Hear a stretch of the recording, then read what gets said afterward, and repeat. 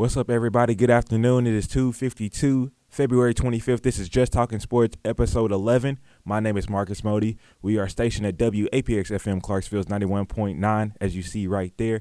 But also, you can check us out on YouTube at APSU TV. My name is Marcus Modi. I got my partner to my left, Gabe Jones, Patton Cook to my right. We're going to start off with Austin Peay basketball because both teams, the women and the men, split their road games this past week, beating SIUE but losing to EIU, Eastern Illinois. And both of those games, we're going to talk more about Eastern Illinois because both of those games was close. Men's went into overtime. The girls lost by 1 point. And it was a very questionable ending for me personally on both sides, especially for that women's game. I'm going to let y'all take it away because I got a very interesting stat to bring up about that game. Well, this is kind of a few times this season to where the women's team has had a chance to kind of pull away or to close out games, and specifically in that Belmont game at home, they had a chance to close it out. They had the lead, had a big Brianna Furby made shot, but just couldn't get that key stop, and that's been the big thing that I'm sure Gabe as well, calling a lot of the women's game. Execution down the stretch hasn't been kind of where you want it to be for a team who could possibly challenge for the OVC, but because the talent, I think, is there. The talent, no question, is one of the better teams the Governors have had really in my time here at Austin Peay, but the execution hasn't been where it's been in the past years. They haven't had those key players where they've needed a stop. Keisha Gregory was always that person who would kind of put it upon herself to get that key stop, that key rebound.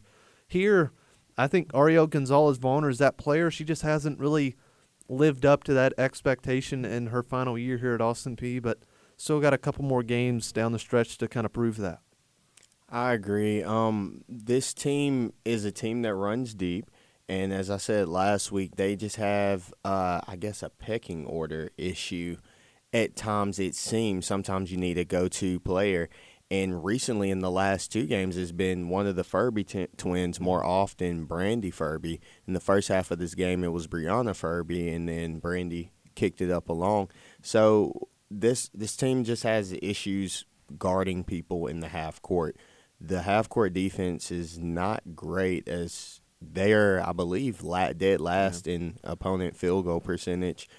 So whenever you're having issues scoring the ball, of course, and whenever, the other team is scoring at will on the other side, it's not a recipe for goodness. It's not a recipe for winning. Ariel Gonzalez-Varner, one thing she has struggled with throughout this season is foul trouble. It's a lot of times where the Governors need her down the stretch, and you can't put her out on the floor because she has 4 fouls. She has that 5th one, and she gets put out the game with 2 minutes left in the ball game. So when your leading scorer is out of the contest, you got to look, got to find for somebody else. And it's putting a lot of, sometimes in these few games against somebody like Belmont, it's a lot of pressure on the young ladies there trying to have these freshmen come in and be like, yo, we need a bucket. Can you give it to us? Can you give it to us? Yeah, and a lot of the times, well, maybe not a lot, but there's been a few occasions where Gonzalez-Varner hasn't started the game. She's come off the bench.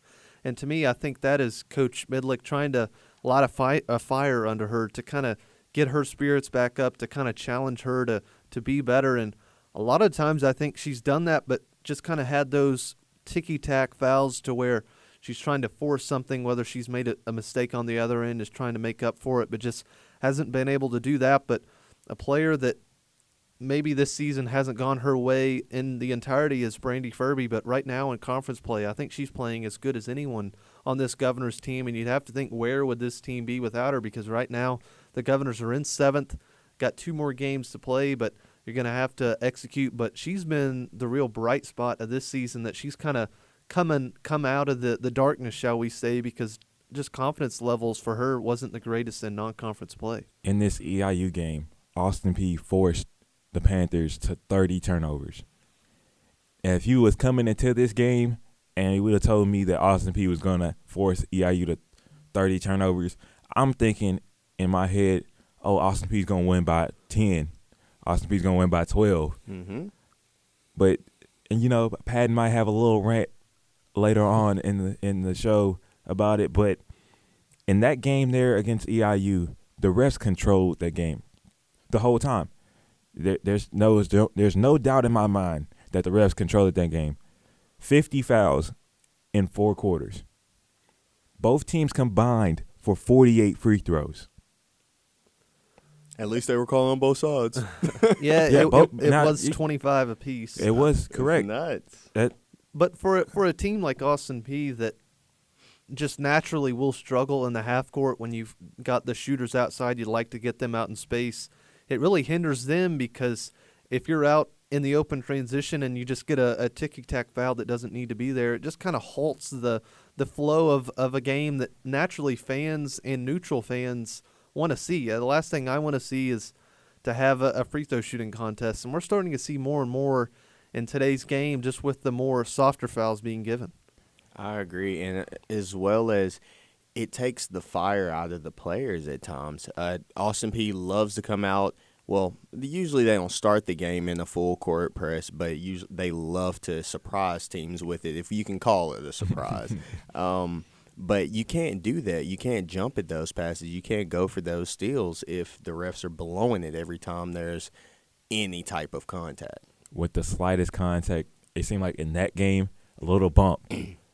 Sometimes if you are a referee, sometimes you got to just swallow the whistle.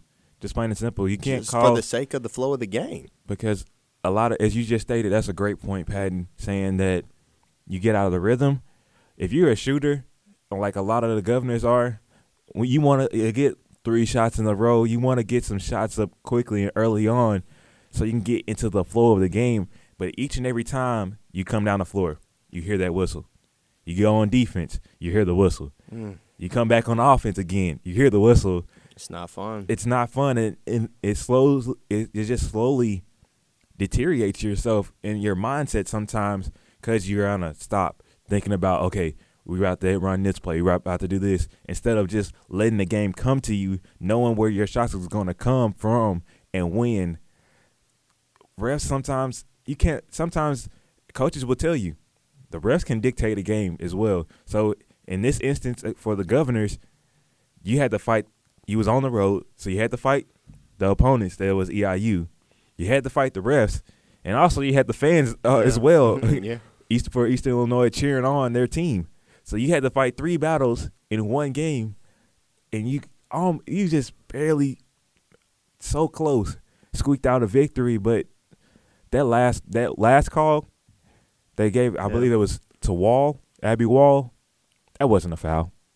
It wasn't a foul off that offensive rebound. No, and it wasn't. And another thing I'd like to get your guys' perspective on is the amount of threes Austin Peay throws up there. In this game alone, they shot 37 of them, and they only made 11, although 11 is a great number. But to me, at some point, you're better off maybe passing up some of these three-pointers because you're going empty-handed on so many possessions to where you're trying to have to make up for it on the defensive end, kind of where you struggle already. So I don't know what you guys think, but I would maybe switch up the play because the three-pointers, although they have been going in, you're shooting them at a extremely high rate in terms of numbers. What do you guys think? Well, my question is, where else would you get your offense? We have seen the team struggle making some layups. They've struggled to score in the paint. We've definitely seen the team struggle to score outside the paint as far as like mid-range jumpers, though I have seen pretty much every player being able to hit like a 15-foot elbow jumper if they could get some more offense around that area. But otherwise, where else will you get your offense? The art of the mid-range is dying, yeah. And it's not dying at a slow rate. It's dying at a very quick rate. Yeah. Because it just like in today's game in the NBA, even for guys, a lot of threes are going to be jacked up.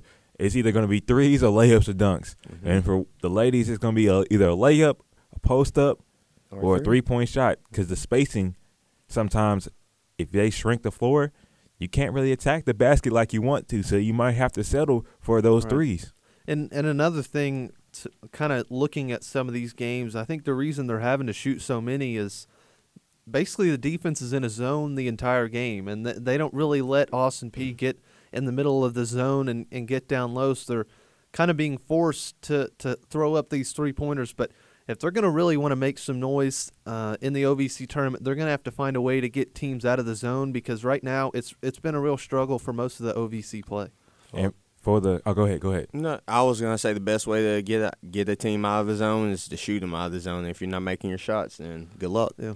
You live or die by the three. That's what the Governors have been. That's been the motto for their season. It's been a hit or miss. But moving on to the guys' side, they lost in overtime. 83-80 was the score against a really good EIU team. Jordan Adams had 31 points. Looks like he's gonna be freshman of the year. Terry had another double-double. Terry Taylor did 26 points and 16 boards. EIU is a team you have to watch out for, just plain and simple. They're sitting at their 4th spot. But if I'm any team in the OVC, I don't want to play them, just plain and simple. No, and they got a couple guys that Austin Peay would love to have, specifically their point guard. He can get in the lane almost any times he wants, but in this game, you kind of had Jordan Adams and Terry Taylor at their very best, and they still lost, which was something I don't think anyone kind of expected to see. A lot of the times in their losses, one or two of them, or if not both of them, have kind of struggled. But in this game, you can't really look at either Terry or Jordan. But the one thing you can talk about is Jordan had a lot of good looks at the end of that game to get into the lead, but just couldn't do it. And Terry even had one kind of rattle in and out. Maybe forced it up a little. I think he thought he had less time than he actually did, but kind of a crazy thing to think that those two guys went up for 50 points and it still didn't matter at the end of the day. Interesting enough to me, as the game went into overtime, Jordan didn't put up a shot. Well, he got to the line, but he didn't have any field goals. Why is that? Why would Coach figure not, find the hot hand instead of giving shots to Butler? And Adams was really aggressive, and he wasn't settling. Yeah. One thing I noticed in that overtime, he was trying to get to the basket. He was trying to get to the basket. That's one thing I like about it. But also that we just stated, the mid-range shot somewhat is a lost art. Sometimes whenever you see Jordan Adams pulling up for a mid-range, it's a step back. It's not a stop and pop. Mm-hmm. But a lot of times in that overtime specifically, he was trying to get to the cup. So a lot of people, what was they doing? Reaching, smacking down. Those fouls was happening. It was a lot of good looks in that overtime. Seemed like the basketball guys wasn't in Austin Peay favor just then in that overtime, and EIU squeaked out another victory. And a lot of those shots were just going in and out, and in another day, those are going in, and you just kind of have to live with that outcome, because at the end of the day, those shots will end up falling. But another worry is kind of that third player that all season we've kind of been talking about. Who would that end up being? Evan Henson was the next highest scorer with 7. Watching the game, I don't think Terry or Jordan necessarily were quote-unquote ball hogging. They were just taking the shots given. I think they did what they could to try and get the other guys involved. The shots weren't going down, so that's another thing we'll have to see. Abayev ended up fouling out, so he's going to have to kind of work on that and kind of see if he can stay in the game longer, because rebounding, he offers a real threat. And also, he's a really good threat on the offensive end as well, because a lot of times, I know I've talked about it on the ESPN Plus broadcast for the men's games, it's a lot of attention on Jordan and Terry, and Abayev sometimes be sitting there all alone right underneath the basket, or he has the post-up game as well, because a lot of attention is not looking towards him.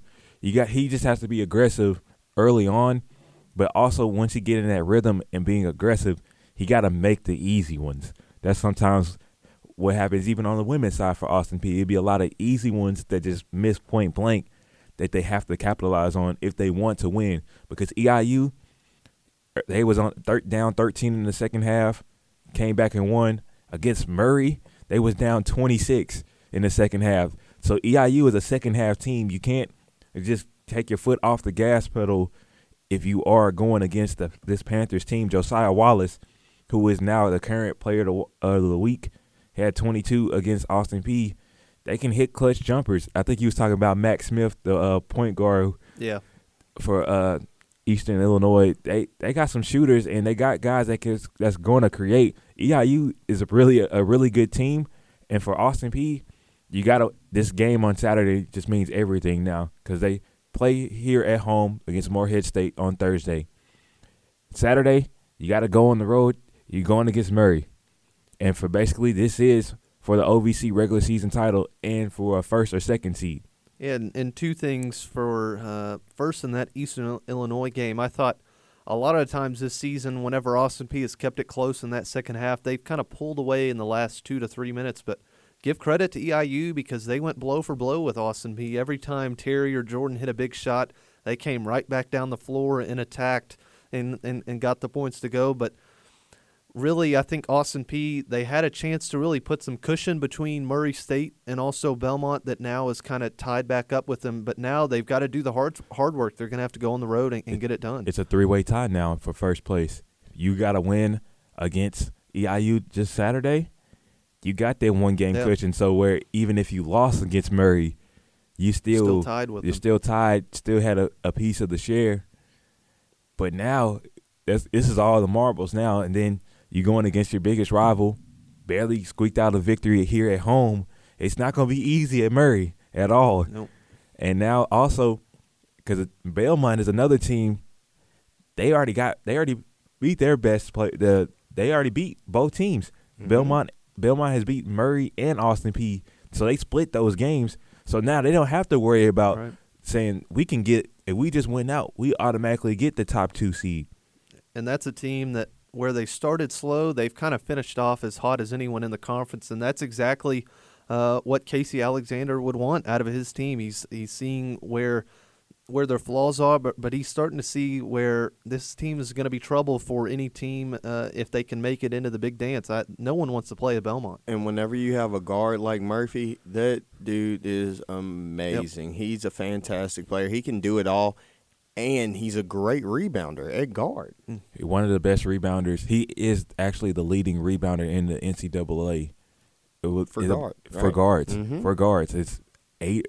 Yeah, it's like 8 rebounds a game. Because I know when he had it here, it was like almost 9 rebounds. Mm-hmm. So he's still right there.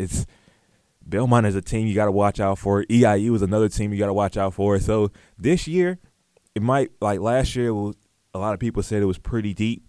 This year, the top 4 teams it's literally been a game difference for the top 4 teams. So the top 4 teams most likely will see each other in the semifinals, or the quarterfinals, excuse me.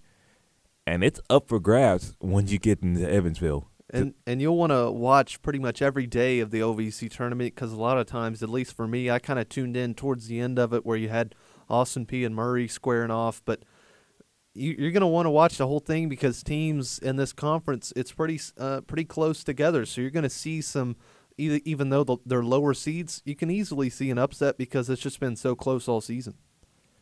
But Austin Peay, they control their destiny. So that's you win out, you get a piece of the share. If you're for the women's side, you win out, you stay in the top 8. You're going on to Evansville. If you lose these last 2 games, it can get very questionable. If you're Austin Peay, for the men's side, if you lose the last game against Murray, you're still going to get in. You only get a single bye week, not a double bye week. But you want all the marbles are there for Austin Peay. You just got to win out, just plain and simple. And if you would have told Matt Figure that at the beginning of the season, you've got a chance to lock up the OVC if you can. If you win at Murray, I think you'd take your hand off for that because all you want is a shot at the end of the day, and Austin Peay has that shot along with 2 other schools as well. So let's go ahead and move on. We're going to go to the NBA. I'm going to let Patton take it away because this is his team we're about to talk about because it's a lot of turmoil with the Cleveland Cavaliers. Go ahead and take it away, Patton. Yeah, so we'll start off with some hardship because naturally as a Cavs fan, that's what it is these days. It's always been like that since the good years are gone, I'm afraid. I don't see LeBron walking through that door unless Bronny, shout out to Bronny, he can come over to Cleveland. But the hardship is now, and unfortunately, another coaching change, another kind of disaster that I've watched unfold, and this time is with John Beilein. And at this hire at the beginning of the season, I liked it because just on paper you're looking at this is a guy who's kind of grown talent at Michigan, not the highest rated, and he kind of developed guys, and that's exactly what the Cavs want right now. They want Colin Sexton, they want Darius Garland, they want Kevin Porter Jr. to kind of be elevated to their highest potential, and to an extent, I guess you could say that because Colin Sexton this season has been a lot better than what he was last season, and just in terms of playmaking has done better on the assist end. But It all started with the Thug comment, the infamous Thug comment that when it broke, I was just in awe of what in the world is going on for the Cleveland Cavaliers. I was laughing the whole time because I knew he messed up big time. And that was a big time mistake. And two things on that. If you kind of watch the Cavs, as I do pretty much every single game, Unfortunately. Well, I watched him beat the Miami Heat last night, Darius Garland. Shout out to him. Great game. But if you watch them early in the season, you could kind of see where he was coming from with the slugs. He thought he was trying to say slugs, or so he says. At least that made sense to me because defensively, it's just a slow-moving process. They're not thinking very well out there, communicating between each other. They're playing like slugs. So let me get that out of the way. I don't need a John Beilein situation here, but that, and also John Beilein just naturally, he's an older guy, so he's going to naturally slur his words. If you watch his press conferences, he slurs words all the time. Just unfortunately for him, the players, I don't think that ever really got beyond them. Although they said the right things in press conferences, they put it behind them. But in the report we come out from the Athletic, Marcus, it was far from that. They start every song they were saying coming in practice blasting songs that had thugs in it, and it didn't matter. And it was a lot thugs and Mansion. Was it Bones and Harmony? They was playing Bone Thugs and Harmony. He was playing Bone Thugs. As a matter of fact, I think Bone Thugs is from there. Yeah, and my only thing with that, I would like to know their intentions on that. If they're trying to have a laugh with Coach Beilein and kind of laugh and laugh, I'm okay. But I think it might have been personally. But if it's just a negative kind of type thing, I'm not big into that, especially with how the players have played this season. They're in no way to kind of fault from blame every single one of them. And then the kind of final part is, I think they're saying it is as a resignation, and I somewhat agree with that because I don't think they would have fired him through the All-Star break. What's the point? No. Because you're doing that, you're giving John Beilein a ton of money, but right now, from what it looks like, John Beilein is the one who kind of made this decision that at the end of the day, John Beilein hasn't lost a lot of games in his coaching career. I think he probably has lost more this season than he has in the past 4 seasons combined for Michigan. So it's been a tough process. And for a guy at that age, you got to worry about his health, and he said as much. This is kind of starting to affect his life personally and emotionally as well. I think for Beilein, it wasn't worth it. No. It wasn't worth it. I know Andre Drummond said he had a better situation in Detroit than it was in Cleveland, and the difference with that is like maybe 4 wins. That's a difference from Detroit to Cleveland. It wasn't a good sign at all. It was a lot of stuff that shouldn't really happen. But also, I got a question. Was it 4 years that he was on contract for 4? 5. 5 years was the plan. So I've seen a lot of things discussing whether this was the right hire. To me, I thought it was just fine because of the direction the Cavs were going in. It was never going to be a quick fix. It was going to be a process, but unfortunately that process hit a screeching halt, unfortunately. But Cavs won last night, so we can talk about that later on down the road. Because I will have to shout out Cavs wins because there's only going to be a handful of them left in the season. Miami was really tripping on losing against the Cavs on. I mean, when you've got also, I want to bring up something because my good friend here, he's been talking to me and Gabe in this group chat about Tristan Thompson. They laughed at me. And Chloe baby daddy. I mean, yes, he sure is. Credit to Tristan Thompson for that. But he's been hyping up Tristan Thompson these past few games. I'm going to hype up somebody else on that. Larry Nance at the small forward. They need to go ahead and that's been the best lineup for it. Larry Nance, Drummond, and Tristan Thompson. That should be their best lineup. I think it's something you won't see. That's probably going to be the biggest lineup in the NBA. Larry Nance at the 3, who is naturally going to be a power forward, and then Tristan Thompson and Andre Drummond, who are basically centers. And one thing Tristan gives is defensively, he can. I'm sure I've watched a clip, him guarding Steph Curry, just locking him down I've watched it into eternity. Oh my he can stay with point guards, which not a lot of power forwards can do. Wait, I have to bring this up as well because he has said it on the ESPN broadcast of that Matthew Dellavedova He sure locked did, up yes. Steph Curry Yep. on an ESPN broadcast when Steph Curry averaged 26 on, 45% shooting. Yeah, but that was after Matthew Dellavedova had to go to the hospital. He gave his he gave his life. He gave his life for the Cavs. He had to get Yeah, an but IV. it's Joe right behind us saying, yeah, but it was still 26 on 45% shooting. No, you just it was got, one bad game. you got to look at game 1, 2, and 3. I thought he did as good as anyone has ever done against Steph Curry, and unless Steph is just missing open shots, you guys can look at the highlights. I know what I'm saying. Just got a lot of haters here. Hey. You know what? Let's just go ahead and go past. What you got to say? And before we do go past, I'm on Patton's side. Thank you, First thank three you. games, clampers. Clampers. Oh my goodness. Let's just move on and just go to the NFL because the draft combine is starting up this week. Yep. And I know he's still somewhat happy over here, Patton, because he got a few guys from his team that's in the draft combine. On Thursday, it starts off with the quarterbacks, receivers, and tight ends.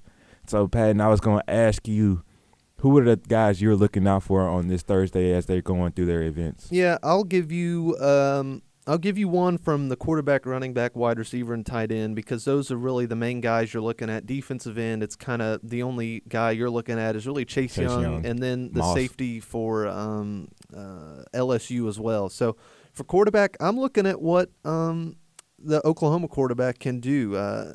I'd like to see how he performs in the throwing. Jalen Hurts, yeah. I don't. That's one because I'm a Sooner fan. I'm a diehard Sooner fan, and Jalen Hurts. Hopefully, he does really well because this combine could really expose him, and it could really hurt him.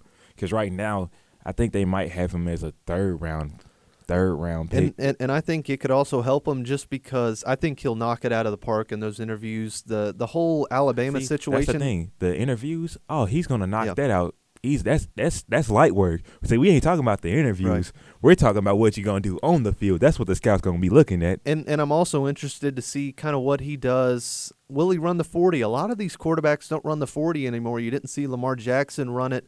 I'd be interested to see if he ends up running it. So that's going to be my quarterback. And then my running back I'm looking forward to is going to be Keyshawn Vaughn for Vanderbilt, a guy who I think he had one of the better seasons in the SEC, not last year because just what a sham that offense ended up being. But 2 years ago, in that bowl game specifically against Baylor, but of course Baylor had a great season this year, had one of the better games in the bowl game, had over 200 yards rushing, and just it's kind of video game type stats for Keyshawn. So a big thing for him is kind of where his 40 is going to be at, and also kind of proving to the scouts that last year wasn't what they can look forward to in the NFL. Just kind of a guy who's not going to be able to break out in the open field.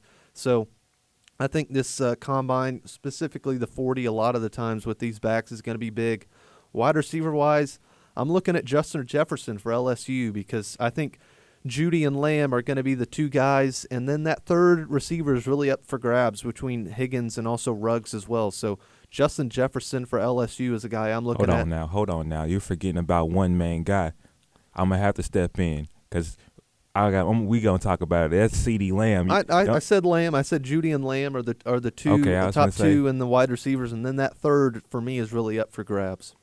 I think Justin Jefferson might be number 3. For my quarterback, it's going to be Justin Herbert because he seemed like a NFL prospect that could be he could be the potential. I'll say the potential could be like a Andrew Luck style quarterback, but he's really 6'6".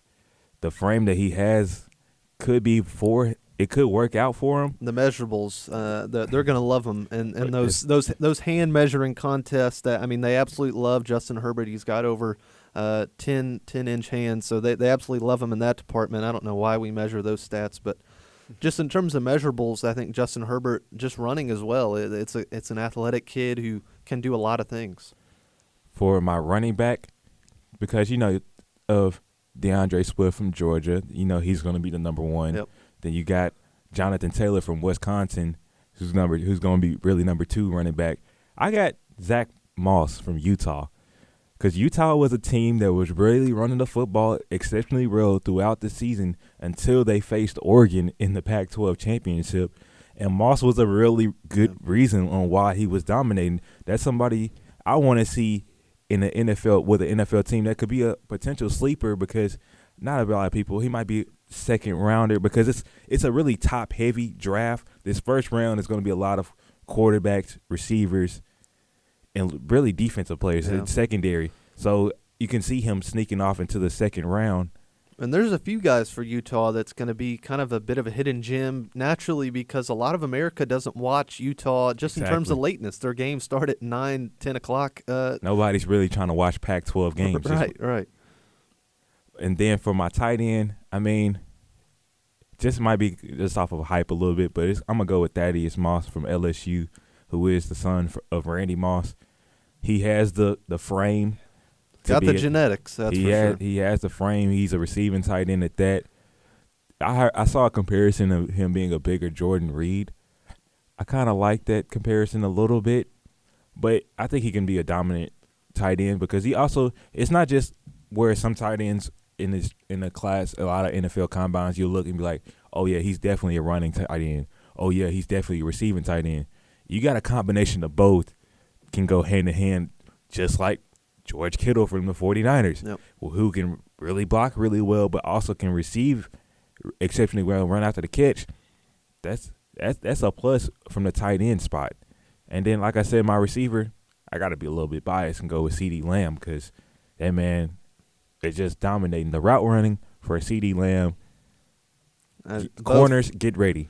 Him and Jerry Jeudy, I think those two guys right there, if you're in need of a receiver, you can still wait to take one at the end of the first and second, and you're going to get one heck of a guy who can go in day one. And a lot of these guys are from programs. It's in pro-style offenses. They're not in these kind of wide-open throws to where they're just making a catch and running 80 yards. There's guys in front that they got to do, and I've really been impressed with the wide receiver group in this combine, and I'm going to take a special look on that in terms of the numbers these next couple days. Patriots front office, Bill Belichick, Robert Kraft. You know a lot about that. I know you guys are listening. Get on it. Give my boy some weapons. Bring my boy back. Give my boy some weapons.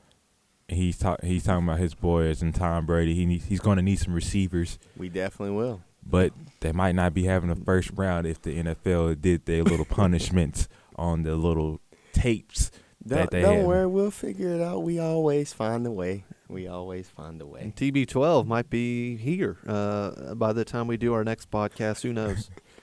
TB12. We shall see. I'm excited. I saw a report that said he would be, or his first option, if his first option right now is the Titans, which I don't know how credible that source is, but if no Patriots, I'm cool with the Titans. I'll go see him. I'm not buying the jersey, but I got a couple Patriots jerseys. I think it makes a whole lot of sense just in terms of the system. He'll have a lot of control on that offense, and he knows a lot of people in the organization. You got Dion Lewis, got Mike Vrabel there. Yeah, they took all our players. You got Malcolm Butler there. Malcolm Butler is one of the better friends of Tom Brady. I know Joe hates it. I love it. No. He's going to win us a Super Bowl. No, because that offensive line. He's gonna that hate, is what I'm worried about. He's going to hate that offensive line. I don't think he will. How? Towards the end of that. So wait. This is going to be my question. So that offensive line is just going to change from this past season to this season with a new quarterback. Is that what you're telling me? They're going to just have all their faith? I would ask, how did Derrick Henry get all those yards? That's because they're a running offensive line. They're not a passing offensive line. I know. Keep your defense honest. That's one thing that if you have a guy like Tom Brady, they're not going to be able to just stack the box all the time, and that gives Derrick Henry easier running rooms. We're not going to ask Tom Brady to throw it 30, 40 times a game like my friend over here, Gabriel Jones. They're going to have to throw the ball with the Patriots. I think it makes a lot of sense for Tom to come down here. No state income tax. He knows a lot of people in the organization, and I think the Titans offer him the best chance for a ring because I see the Patriots window closing. Our window's never closing. I will resent that comment, but the Bills are going to win the division. Give out it of 2 your years. mind once again. But yes, if Tom Brady chooses to leave our beloved organization, don't tell me I'm out of my mind. It was only a 1 game away from winning the division last season. We'll see. Once again, we still top dogs. We run this. But we're going to send it to a quick break because we got a special guest that's going to hop on the show and give his energy and his flairness on the show. So we're going to send it to a quick break. We'll be right back with more Just Talking Sports. Welcome back, guys. This is Just Talking Sports, episode 11, as we got our special guest who is always behind the scenes, but we got a special chance here to bring him on the mic. That is Joe Palmer, our producer and technical director. He is right here on the mic. Joe, how are you feeling today? I know that energy you waiting to talk about this. Man, I can't wait. Let's get into it. All right, so because first off, we're going to stay with the NFL and talk about this new deal they're trying to bring up, because the NFL wants to add an extra playoff game and also add a 17th game in the regular season. And also it's going to be like a little increase for the players' wages. It's going to increase just about a point, 1.2, I believe. A percent. It's like 47% to 48%. And I want to get you guys' take on it because it's really been wishy-washy for me on really whose side I really want to be on. Well, first of all, I'm not going to be on the side of the NFL, because my problem with the NFL on this is if they make the decision to add extra games at whatever point that they're going to give as a bonus to the players can't say, well, we don't accept that. That's it. So we're going to strike. And if they end up striking, the NFL could just call it off and say, well, guess what? We're not losing money anyway. We're still going to make money for those the license fees and the sponsorships and whatnot. They're still going to make all that money, so they're not losing anything. So my biggest issue for that is that, say you got guys that aren't the first or second choice to be on the field. If you got guys with third string or somebody who's fresh out of recruitment, straight from the pack, to where they've never, I don't know about y'all, but I've never made a six-figure anything. Yeah. So if I get my sudden package. We are broke college students as of right now. Exactly. Me too, as a grad student. Best believe. So I've never made any kind of six-figure nothing, except maybe if I play Monopoly and y'all lose. So, I mean, my point is that if you go from a college student who's an athlete and they work. I mean, we work in the business of supporting them and what we do. So my whole point is that if you go from a college student to a draft pick to whatever, and you start making a six-figure salary, even if it's on a low point, and you end up having to lose out because your organization strikes, that's it, you out. Because there's one of the guys, I don't remember what his name was. I think he's probably for the Bengals, but he said, look, and again, I don't know exactly which team he plays for, but he said, look, all I do is I play. I'm here to play, and that's what I will be. So that means he will cross the line if it comes down to it where he has to. So I'm saying, as far as like from my standpoint, for me being a fan of pretty much a lot of different sports, but one of the biggest things, the reasons why I think that they definitely need to be careful on where they go with this, is that I was a huge baseball fan all the way up until the strike in '94. And once that happened, I sold all my memorabilia, and I will not even watch anything at all that had to relate to baseball. And I'm talking about I used to love baseball as a little kid, okay? And then when I got to that point to where they struck, and I lost it, I was like, I'm never going to watch baseball again. So my point to this is also they have to watch their viewership challenges to where they might start seeing a huge decrease of their viewership, their fan base, if they do this. Because, again, it's all about that bottom line. Because, again, the biggest thing about the NFL is that they are a corporation and they're about making that money. Mm-hmm. And it could be at the expense of the players, which, again, for me, I want to make sure that the players are thought of first and for fans and then players.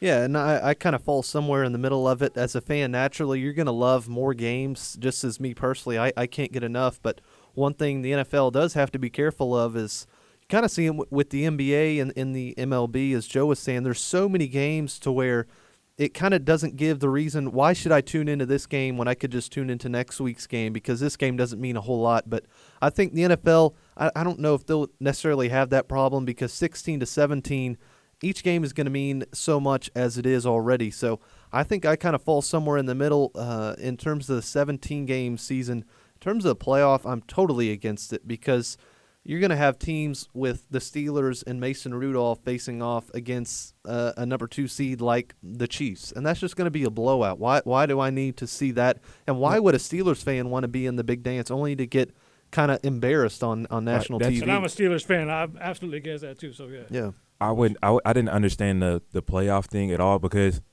even so, if you are the number 1 seed, okay, you get the only team that has a bye and whatnot. Everything goes to you.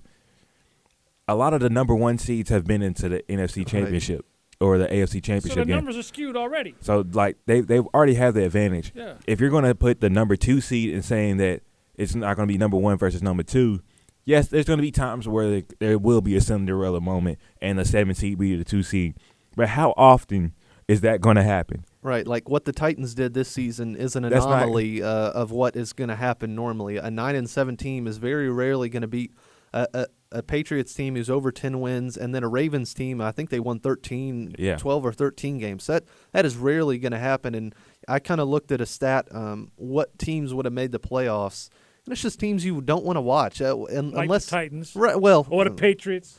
it's just teams that aren't going to really make it close at all. So I think in terms of the playoff, I have a big problem with it. But in terms of the CBA, as long as they give players an incentive or a reason to want to play an extra game, whether that's medical marijuana use being lifted, whether that's more pay or life insurance forever, because that's something the MLB does. I think is Or something. it could be something where they could be like, all right, well, if you're going to give us an opportunity to play more games, how about we have something that's donated to a charity of our choice? I'm not sure a lot of them are going to care about Well, I that. mean, I'm but just saying, like you're saying, the yeah. different option. What he's trying to say is like how the NBA did it for the All-Star game, where they saw that, okay, Yeah. we're going to do this stuff for Kobe, but also we're going to donate this to these charities, for the local charities at that. So where it'd be a thing where it's going to give a positive outlook for the NFL and the corporation of the NFL if they're going to do that. Yeah. The And NFL, it's a way to incentivize the whole reason for, okay, Yeah. we are the company saying that this is what we're going to do, but we want to get you guys to pitch in, to buy into it, so we incentivize it. But also, I want to bring up too, the NFL has not had a good look at themselves Oh, no. for quite some time. Yeah. It's been years. It's been multiple Decades, years. man. It's been some years to But where My point with that is, why do they need to? Because they're the most profitable organization in America right and now. also They each don't. team- They don't have to, because they're in front of everyone. Like all fair and good with what the NBA is doing right now, but their numbers aren't a fourth of what the NFL makes right now. Because in terms of just viewership, it's doubled and tripled. each team is almost $1 billion. Yeah. Even the Bengals, who had the worst season, still somehow makes $1 billion for this 1 year. So even if you add, that's also why I'm somewhat against it, because even if you add one game, just think on how much revenue that one game will get an extra team. Let alone let it be the Ravens, the Chiefs, who just won the Super Bowl, MVP, a former MVP. Well, Even come down the line, you're already talking about some of the worst, the Bengals, all right? Let's bring up another garbage team, the Browns, okay? And they're still generating revenue. So if you want to talk about on the revenue side of it, yeah, of course, NFL is a multi-billion-dollar company, and what they're doing is working for them on profitability. Does that mean they need to change it? Absolutely, because they need it. But Now, hold on a minute. I'm saying what my point is that yes, they need to change it to where it generates more positivity towards NFL, to where I'm more inclined to watch them, because they do things not just for the players but also for the community in general. But it makes you more inclined, and it also what fans are going to do. Oh, it's a good sighting now. Here goes my money. Here goes my money. but It also brings more revenue for them as well. Is I totally agree. I'd love to see them do some of this stuff, but at this point, all these owners could really care less about how the they don't public care. looks. They're making a lot of money right now. I don't see any reason for them to kind of change what they're doing. Because I agree in terms of everything you guys are saying, but just in terms, I don't see that ever happening, because it's working and it's the best right now. We're just saying on the potential things that could go in favor, because it seemed like America loves the NBA and what they're doing. And that's skewed. Just unfortunately enough, that's America. I think worldwide it's more of a bigger game, but in terms of the NFL, just in terms of America viewership, the NBA doesn't touch it. And you kind of see that on Twitter. You kind of see the big things right now on Twitter is the NBA and how great it is. But if you look at the stats, it's nowhere near. And if you go outside the U.S., are you going to think you're going to watch NBA or NFL on some place in the U.K. or Latin America or wherever? You're not going to find it because you're basically going to be in a vacuum without NFL or NBA. So how do they bridge that gap? Again, looking at reaching out positively for the community by changing the way that they approach and adapt to and improvise on how they're able to deliver and convey it to certain communities. But I think they're doing that right now. You see them go to England, and they're selling out Wembley Stadium. 90,000 people are going to those 4 games a year. And you also have that at Mexico. They play at the Azteca in Mexico City. One thing I want to say on that, they got to fix that field. That field is so awful. It's always been awful. And you can't try to go to Mexico each and every time knowing that the field is messed up. The NFL, you gotta go and change it and fix it up, renovate it if you're going to go try to play in Mexico. Like, you're going to have to do something to it and not expect some change for it and expect Mexico to try to go and change it. You're the ones that's trying to play in the stadium. And this goes back to things that's community impactful, to where if you were to start actually hiring out to local contractors to renovate that provides jobs, that provides income, that provides, actually economy of that particular region during that championship match.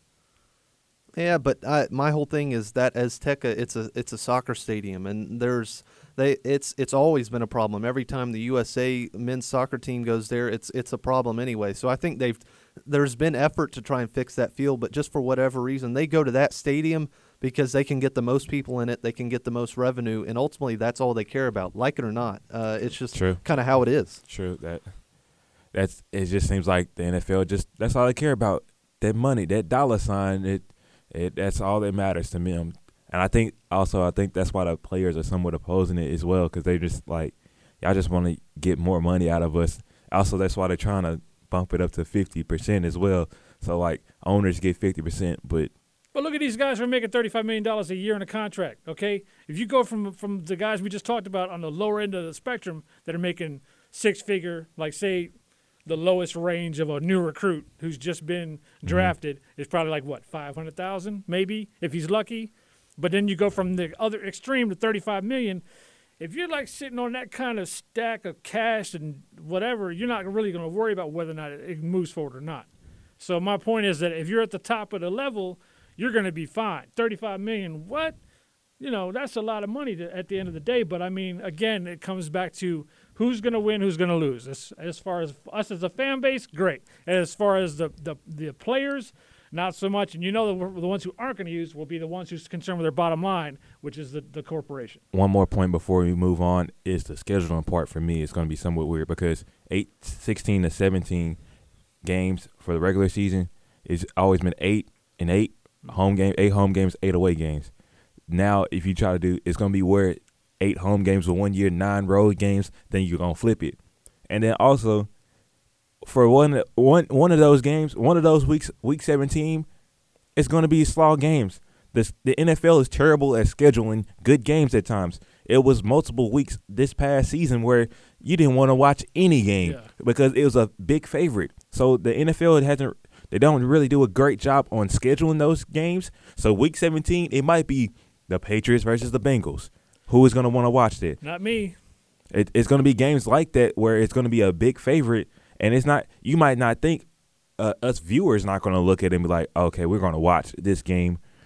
Some of those games is going to be like, it's throwaways. Just give me those games, and it's going to just give me an extra win. Like, come on, guys. It's going to have to be a lot more thought process with that deal, and it can work out for both sides. Do I think it's going to work out? Really, no. But let's go ahead and move on, because this fight that happened this past Saturday, Deontay Wilder versus Tyson Fury. Tyson Fury got the victory after Wilder's court threw in the towel in the 7th round. He was tired, bro. He was tired, man. He was tired. Hey, walking down from the locker room, he got tired. Apparently, okay. That's what the story is. The story. You want to get the back? Yeah, I'll give him the backstory. So Wilder came out on the report. That was earlier today, I believe. Either it was earlier today or yesterday, saying that he had this 45 pound suit, little 40 pound. 40 pound costume on, trying to show Black History Month. That's what he said the reason was for it. But it was all crystal crown and everything. He said he got tired of it because he only put it on one time before going out to the ring, so he never walked with it on to the ring, and it wore him out. And he was like, that's why in the third round people was like, you don't look like yourself. He was like, that was part of a reason why. I think that's somewhat of a good excuse, just plain and simple to me, because. And, okay, I would like for you to actually defend that statement, sir. I'm not defending. I'm saying I'm sorry. I'm saying it's a good excuse for him. Oh, okay, it's not a good excuse for the loss. It's a right. good excuse for him to try to put blame on it. It's not a good excuse for the loss because you saw what Tyson Fury did. He came out with a robe on.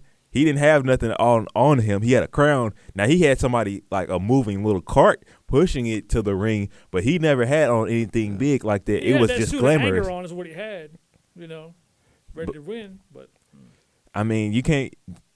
If you want to go out in style, go out in style. We're not stopping you from going out in style. A lot of boxers do that all the time. We ain't saying stop. Now you trying to blame that and say that's the reason. That's a part of the reason why you lost because you had noodle legs in the third round when we ain't seen that before at all. Like, come on now. I haven't. So we done with the backstory? Oh yeah. Okay, so my whole point on this is like, okay, first of all, it's great if the reason why you're going to utilize a suit like that is to representation of culture. That's great. However, you need to have a practice run with that. Okay, you can't just come out the locker room the second time you ever wore it and walk down the stage, walk from your locker room all the way to the stage, and then get there and go through the motions of having to take it off, and then get up in the ring and get ready to fight, and then act like everything's normal. Okay, now, if you want to say that it might have tired you out, that's cool. But you know what? That's one of those times when you actually have to say something, and you need to keep it on the inside, okay? Don't come out in the public and try to say that's the reason why I lost because of wearing that suit. You could have just kept that to yourself, man, because I'm going to tell you what. Had he gone against somebody like Fury, okay, with just nothing on but what he's supposed to be wearing, his uniform, then, okay, we're all on equal pairing. But I'm going to also tell you what, this could have been something that his coach could have said, because it's always something that the coaches want to say. Be like, yo, my shoes were too tight. I drank too much water, or I actually had to cut too much weight, so I lost, or my gloves were too tight. You're going to come up with something, but like I said, I don't think there's any way he should have said that publicly, because it's embarrassing, especially when you get whooped that hard. Yeah, I'm not even going to entertain that statement from Deontay. I mean, it's just stupid. It's completely false as well. I think the one thing that made your legs tired, look at his legs. They're about as big as a stick. I don't need this kind of excuse this whole way, but I think one thing that definitely affected Deontay, he put on quite a bit of weight for this fight. Mm-hmm. He came in heavier than expected, which is demanding on any athlete. Yeah, it was 20 to 25 pounds, and he did that because Tyson Fury said himself he's going to come in bigger than he normally was. Came in at 273, I do believe, and on the night of the fight he was 275. So I think the one thing that maybe affected Deontay in an actual reality, not some false reality where this costume made you lose a match, I think the weight that Deontay put on, naturally it was just going to be difficult. But I called this fight early. I texted Gabe and Marcus. I said I like Tyson in this fight just because Tyson is the better boxer, and I think we saw that exactly. So that's the thing, like everybody that was picking Wilder, we wasn't going to say Wilder was going to win. Outpoint him. Yeah. It wasn't going to be an outpointing thing. It was going to be about a knockout, as we saw in the first fight where he knocked him down twice. This one, it was the stats and the numbers was so big of a gap. There was no way that Wilder was going to win points-wise. There, like, no possible way.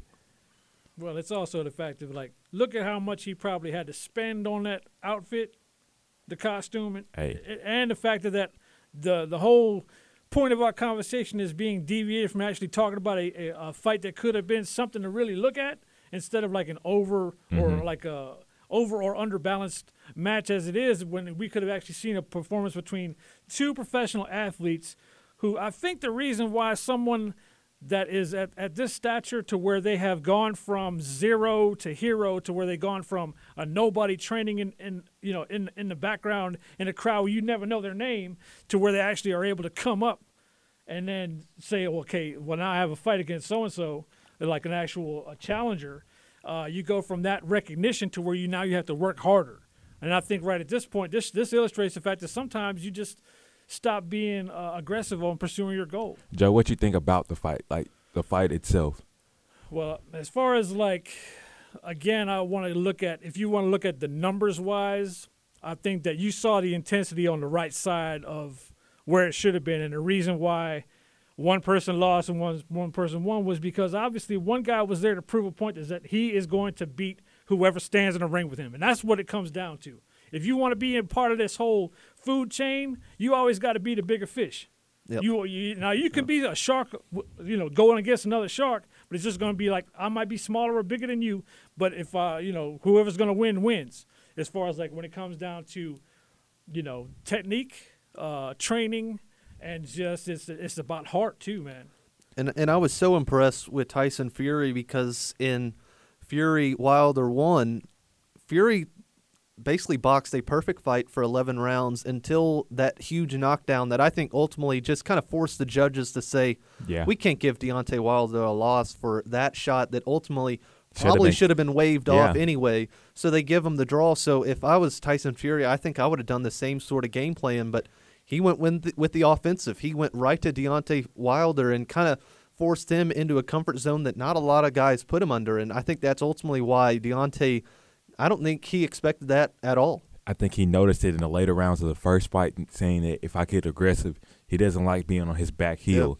Yep. And one thing before the fight, I will say, before we have to close everything, because I know we want to keep going, but Wilder said he was going to try to go with a new style, trying to come into the fight. He didn't come with no new style. He's just a puncher. That's the thing. Yep. He's almost like a street fighter. He want to put everything into one punch, knock you out, and just go out in fashion. Tyson Fury isn't like that. He's tactical. He going to outpoint you. Wilder only threw 58 punches. Fury threw 160. The amount of punches that Wilder threw, Fury landed. Wilder only landed 18 punches. Out of how many total? Out of 58. Yeah, see, that's ridiculous. That means you're not really. How can you win a fight? And majority of his punches that was landed was jabs. Right. How can you win a fight like that? Just plain and simple, it's not possible. And it's those big swinging punches that for a boxer like Fury, he sees them from a mile away, and he's not going to get caught. He did get caught in the 12th round, but those are the punches he's just not going to get caught with. And also, the last point is that if you want to actually change your strategy, you don't announce that to anybody. You'd be like UFC, George St. Pierre. He always adapts and improvises and overcomes whatever challenges he faces. But he doesn't say, okay, well, I'm in here practicing this, because you basically want to be able to keep that mindset of a winner. I just want to say, y'all might not like it, but there will be a Tyson Fury versus Wilder 3. I want to see that one. Hopefully he changes his style up like he said he was, and try to become more tactical. But that is all we have here on this afternoon, 3:52 here on February 25th. Thank you, Joe. We're going to have to bring you back on multiple times. I love that energy. But this is Just Talking Sports, episode 11, and we are out.